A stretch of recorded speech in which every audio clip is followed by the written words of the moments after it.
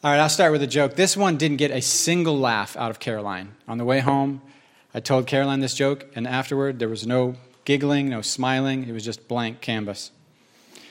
I said, so I go into a shop, and I ask for a Polish sausage. And the guy says, why are you Polish? And I said, really, that's what we're doing? You think I'm Polish? You're going to jump to the assumption that I'm Polish because I order a Polish sausage. What if I ordered a taco? Would you assume I'm Mexican? What if I ordered a pizza? Would you assume I'm Italian? Huh? What if I order sauerkraut? Are you going to say, oh, are you German? Huh? You know, what if I order pho? Would you say, oh, he's Thai? Right? Come on. What if I order sushi? I says, if I order sushi, you're going to say, oh, are you Japanese? I mean, that is just silly, dude. I said, let me help you out. Let me help you out. Make you a better person. Stop jumping to conclusions. And he says, well, first of all, there's a hardware store.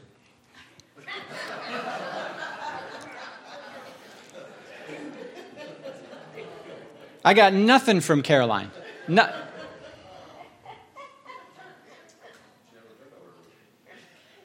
I said, okay, fine, I'll tell you a joke that's maybe more age appropriate. Two fellas sitting on a park bench, and they're just watching people walk past. This guy walks past, got a limp. They go, hey, what happened to you? He goes, got it in the war. A little while later, there's a guy has his arm in a sling, walking the other direction. Happened to you, buddy? Got it in the war. And then a little while later, I walk past, and I'm just doing this with my finger. And they say, did you get that in the war too? And I said, nah, I found it in my nose, trying to figure out where to put it. Caroline laughed at that one. She likes the booger joke. Okay. All right. I am still adrenalined up from that last song. I'm just not sure. Am I allowed to use distorted guitar in church? You know what I mean? So I'm looking around like, is this allowed in here? Is this all right? So on Wednesday night, I asked, again, I'm repeating myself, I asked the question, help me fix or help me complete this healing series, because the whole point of it to me is we are the body of Christ, right? Ministry is not done. Ephesians chapter 4, apostles, prophets, evangelists, pastors, teachers are not there to do ministry. Leaders are not there to serve the churches. It's not spiritual people serving unspiritual people. But rather, leaders, according to Ephesians chapter 4, are to train regular saints to be spiritual people in a secular world. And so I'm asking the question, guys, help me figure out how to make us, not make, but you know what I mean. Help us own that Jesus said, give away the kingdom. It's your job to give away the kingdom. You represent me. Lay hands on the sick, tell people about the hope you have in me. So Linda says, the Word, the Bible, the Bible, the Bible, the Bible. Hosea 4:6. My people are destroyed by lack of knowledge.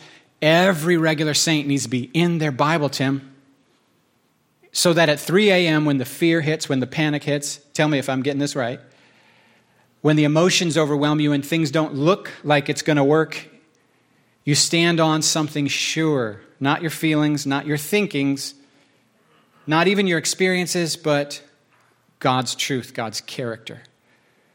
So she said, I think a great question to ask somebody when they say, can you pray for me, is to say, what scripture are you standing on? What scripture are you holding on to relative to this issue that we're about to pray about? And make that scripture your foundation as you stand in faith and wait for God to move. And by wait, I don't mean passively. And then I said, that's awesome. I would add a second follow-up question besides what scripture are you standing on? I said, additionally, who's standing with you? Who is standing with you? Jesus said, if two or three of you agree as touching anything on earth, you have it. There's something really powerful about having that agreement. And I don't just mean in terms of our spiritual authority, I mean emotionally. Jesus sent people out 2 by 2 on purpose. There's wisdom in this. Even in the army, if they send out a sniper on a solo mission, he's not alone. He's got a spotter. Did you know that? Because soldiers sent out on solo missions usually don't come back. 2 by 2. So me standing here with faith in Jesus talking to you today is because Mom had a friend named Ginger, and Mom and Ginger met in the morning once a week, and they interceded and prayed, and they stood on a passage from Jeremiah that says, your sons and daughters will return to the Lord weeping. Amen. And Mom just stood on that Jeremiah passage. I'm here because she stood on the word, like Linda said, and had someone else agree with her as her partner in the thing. And they didn't just, hey, been praying for you. No, they got together and prayed. An hour. They prayed an hour. Interesting. Is that an accurate representation, Linda, of it's not all of what you said, but it's a good chunk of it. You said more. Carolyn Biggs said, sometimes we make a little too much over what level of faith we have. She said, she went out in the parking lot on a cold day, and it was so cold out there she didn't even want to pray with the lady. The lady asked her to pray, and she wasn't in the mood to pray, and she didn't have any faith to pray. And she mumbled a very short prayer that felt powerless. And then she got was it a text or a call? The next time she came back and said, my cancer screen is clean. And Carolyn's like, oh my word, I'm glad I prayed, even though I didn't feel it. And it wasn't even a spiritual prayer. It was just a sentence. Kim said a lot. She talked about the keys of the kingdom. I'd never thought about this before. Jesus in Matthew 16 says, I've given you the keys of the kingdom. And she said, basically, it's important for us to figure out what keys Jesus has given us. And the Lord started to unpack to Kim specific keys of the kingdom that enable her to see God's will done on earth. And talk to her if you want more of the detailed story. But when you were talking, I was picturing this set of janitor's keys. You know how the janitors at school, they got this, what's it called? A carabiner full of keys. And they jangle everywhere they go. Because every single closet, every single classroom, every single door, they have to have the key to have the access. And it never occurred to me before that when Jesus said, I've given you the keys of the kingdom, that means there's many keys and that maybe we should explore what those are. That just didn't occur to me. Seems silly now in retrospect. So she said a few of the keys the Father's unpacking to her one was just prayer. And then she said, teach me how to pray then, God. And he said, Our Father. She's like, oh, yeah, yes. You talked about thanksgiving. I will enter his gates with thanksgiving and his courts with praise. That's a key. Thankfulness and praise is a key. Worship is a key. Fasting is a key. And then Kim talked about 3 a.m. when the enemy's speaking to her saying, God's holding out on you. It's not happening and it's not going to happen. And coming back with Romans 8, God the Father gave me Jesus. How will he possibly withhold anything from me? This is a lie. This is not the character of my Father. He's not withholding good things from his kids. You guys doing okay? Yeah. Okay. Then Cheryl said, don't just tell the testimonies of the healings and the victories and the wins. Don't just tell the good testimonies. Cheryl said, tell the testimonies of when you tried and it didn't work. Tell the testimonies of when you fell down and got hurt. Tell the testimonies of when you took a risk and you got your feelings hurt and now you still don't quite know what to make of it. Paint an accurate picture. There's something about that smells right to me. Otherwise, we're describing a false picture of what faith is like, and it's more likely to help other people get disillusioned and disappointed with God. Your Bible doesn't pull punches, does it? I remember writing a whole sermon really, but a whole research paper on the story in the Old Testament where God's ark is stolen. And the news comes that Phinehas' kids have died. Phinehas, the priest, has fallen down and he's fallen off his chair. He's really overweight and he falls backwards and he dies. The ark is stolen. And when the messenger comes to one of the wives of the priest that just died, she's giving birth. And the messenger says the ark has been stolen. The ark of God has been, that's their throne of God on planet Earth, has been stolen. They say, what are you going to name this boy? And she said, Ichavod. The glory has departed. No glory. And your Bible's full of that kind of stuff. Your Bible doesn't go, let's hide the sins of the kings. Let's hide the times when it hurt. It doesn't do that. Now we know that's not the end of that story. The glory causes real problems in Dagon's temple.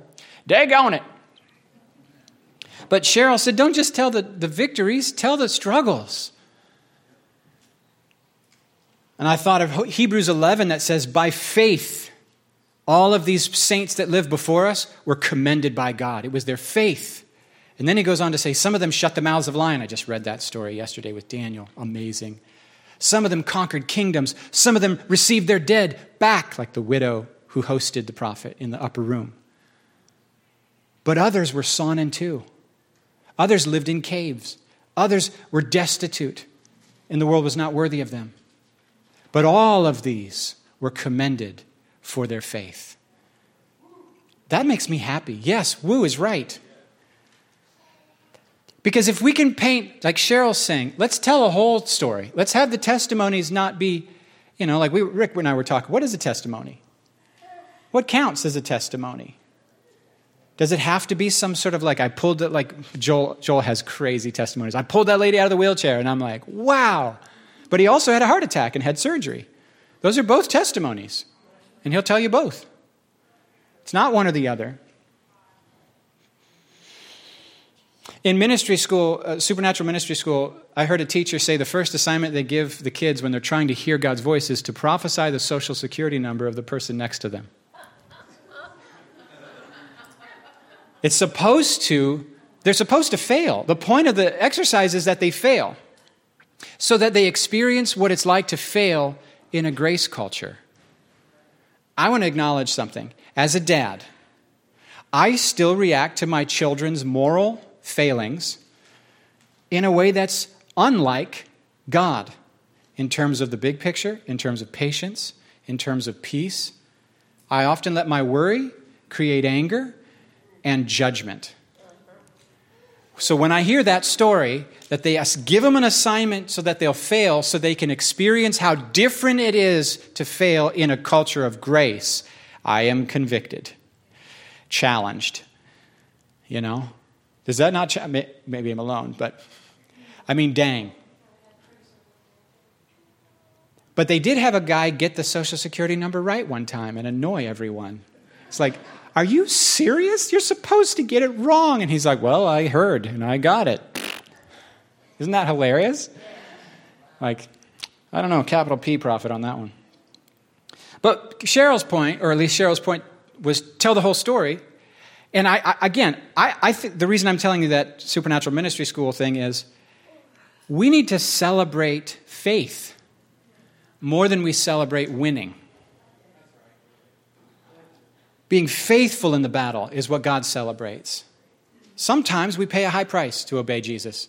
Sometimes he rescues us out of the mountain. I know I just read it yesterday, so it's in my head. But they say to the king, Shadrach, Meshach, and Abednego, they go, you can throw us in the fire. Oh, no, it was 3 days ago. Whatever. You can throw us in the fire. Our God can rescue us, but even if he doesn't, we ain't going to do nothing but worship our God. I love that. That's faith. That's faith. You can kill me, I won't back down. I'm not backing down. This changes nothing about God.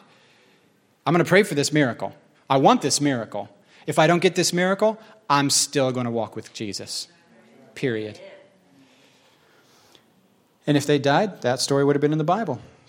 Mark Smith, he said, actually, he just sent me a whole bunch of texts this morning and said, when we don't know our identity in Christ, we're probably not going to pray for people in public, share Jesus with people in public, take as many risks in public. If we have a small view of ourselves, we won't see that we carry the King. And he said a lot more than that. He had a lot of texts. And I was like, I can't do that whole thing, but I can summarize. Mark also is the guy who one time said his goal was to pray for 1,000 people in a month in public. And I was like, I think you go right ahead, but I am not setting that goal. 1,000 people. I don't even want to talk to 1,000 people in a month. I'm very comfortable with less than 100, but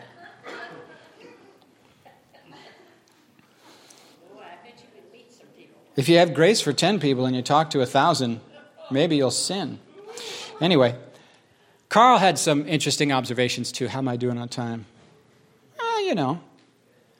Carl had some observations. He said, how's come Jesus batted 1,000? Huh? Everyone Jesus prayed for got healed. It's everywhere in your Gospels. And all who touched him were healed. And Jesus prayed for, and all the sick who were brought to him were healed. And in that town, Jesus healed all of their sick and exorcised all the demons. It was all. And even in his hometown, when there was great unbelief and offense, he still healed a few. How's come on a good day we heal a few, and on a bad day we heal none, but on Jesus on a bad day he healed a few, and on a normal day he healed all? How's come he's batting 1,000 and on a good day we bat 100? It's confusing. Am I representing this correctly? Yeah. And it's not just miracles, by the way. It's other things like patience and kindness and love and forgiveness and hope. How's come? It's really, it could, if I took it wrong, Carl, I could say you need to get some sunlight and eat some have fun. But I didn't take it as depression. I took it as an honest question. Why is the gap between my fruit and Jesus' fruit so wide? And not just the church of Jesus. I don't have the answer to that, but I agree. I agree with the question. And then, Carl, you had other observations, and you said, why the emphasis so much on the physical healings? Isn't the biggest miracle of all the healing of the spirit, which is salvation? Yes. And then after that, isn't emotional, relational healing of the soul even more important than the body? Yes. But the body matters too. Yes. And I think your point there was probably not to say, let's not pray for the sick, duh, but rather, can we keep these three in the right order in terms of our emphasis? Right? Let me read a scripture here on that theme. 1 Thessalonians 5:23. Now may the God of peace sanctify you completely, and may your whole spirit, soul, and body be kept sound and blameless at the coming of our Lord Jesus Christ. So healing is for the whole person. Healing is for the whole person. The gospel is healing. By his stripes we are healed is actually not limited to the body or even primarily about the body. It's actually primarily about us returning home as lost sheep, isn't it? Secondarily, it's about the physical body, but primarily, it's about the person being healed, restored.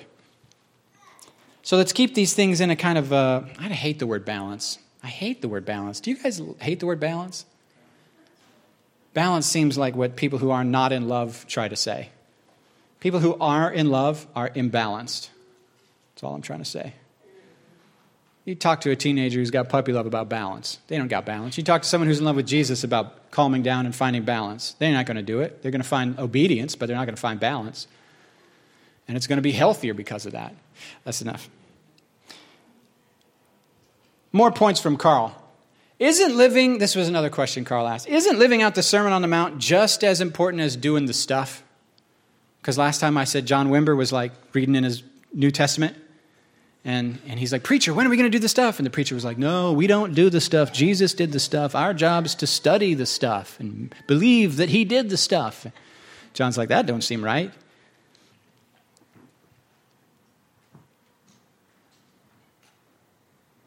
Have you ever asked that?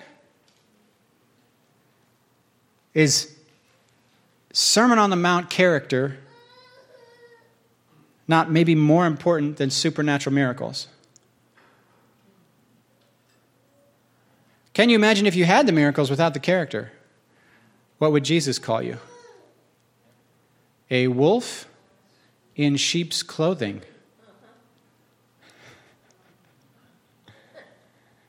Who just bad? Rick. Bah. You know what's weird though, Carl? When I first came here and started saying, hey guys, let's go after the supernatural, people said, if you have miracles, you are a false prophet.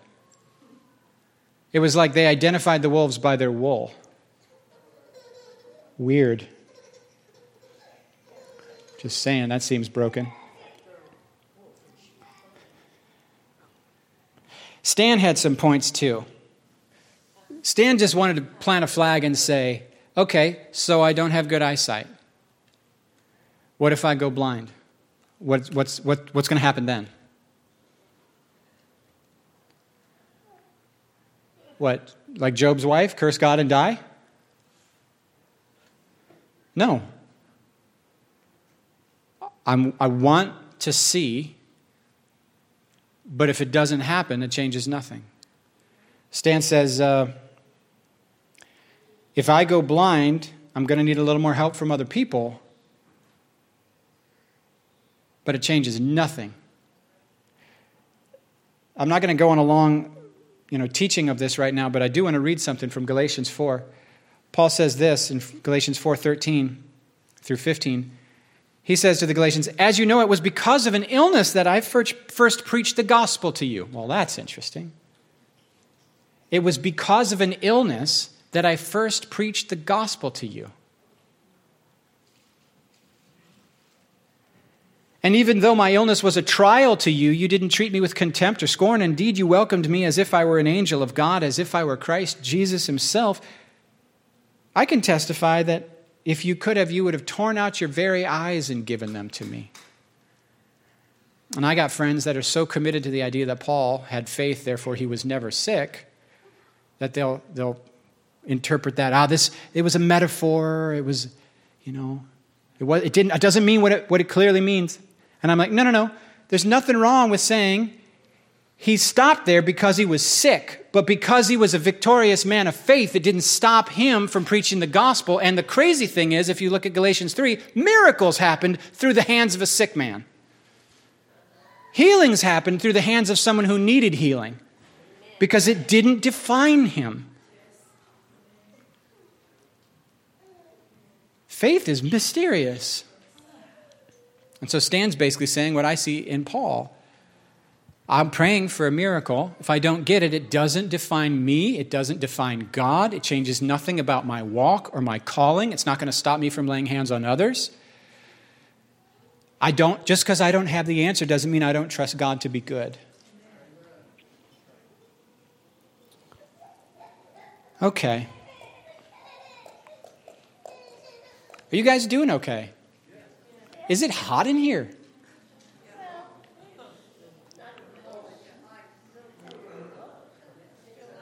So it's me.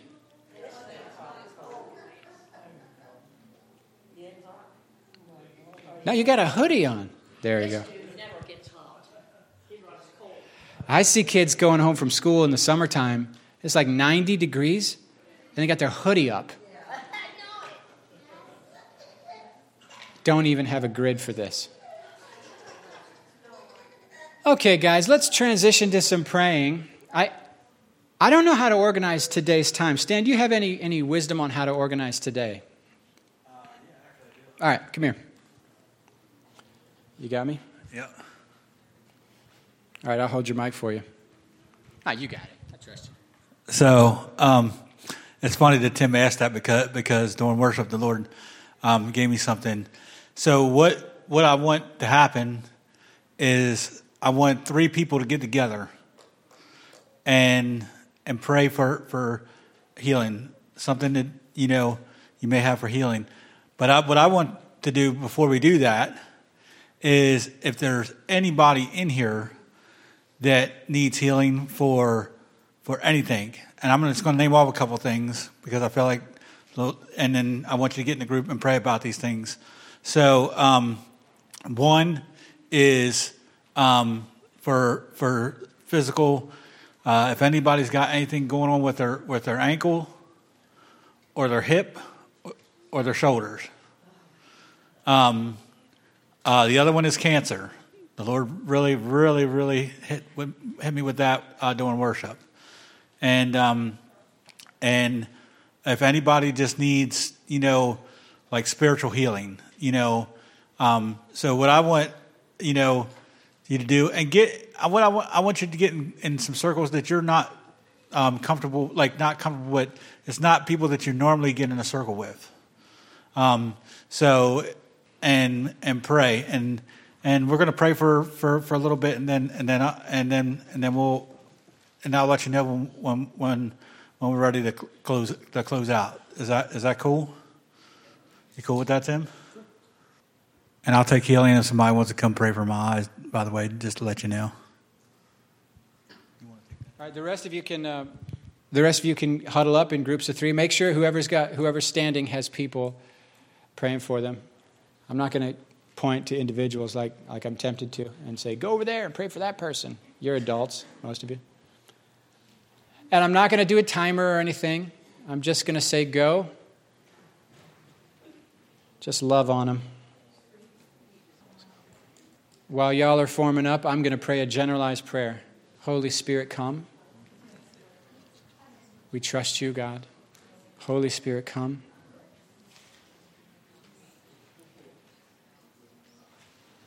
Bless your people, God.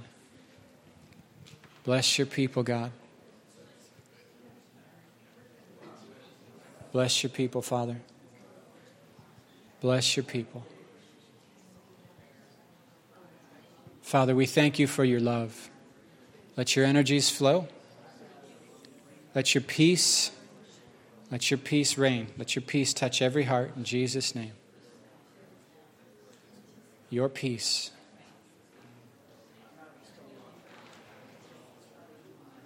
Your peace, God.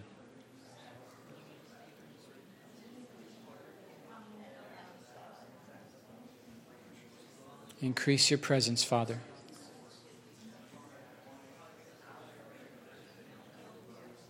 Thanks for being a safe place, God.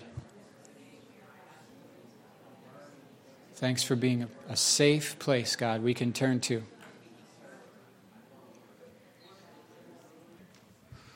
So I just pray right now in the name of Jesus that every person that leaves this building, God, that you would just touch their hearts and touch their spirits and touch their minds and just be with them. And in the name of Jesus, when everybody's done praying, we're not even going to set a time limit. When you're done, just be done and you're all free to go. So in Jesus' name, amen.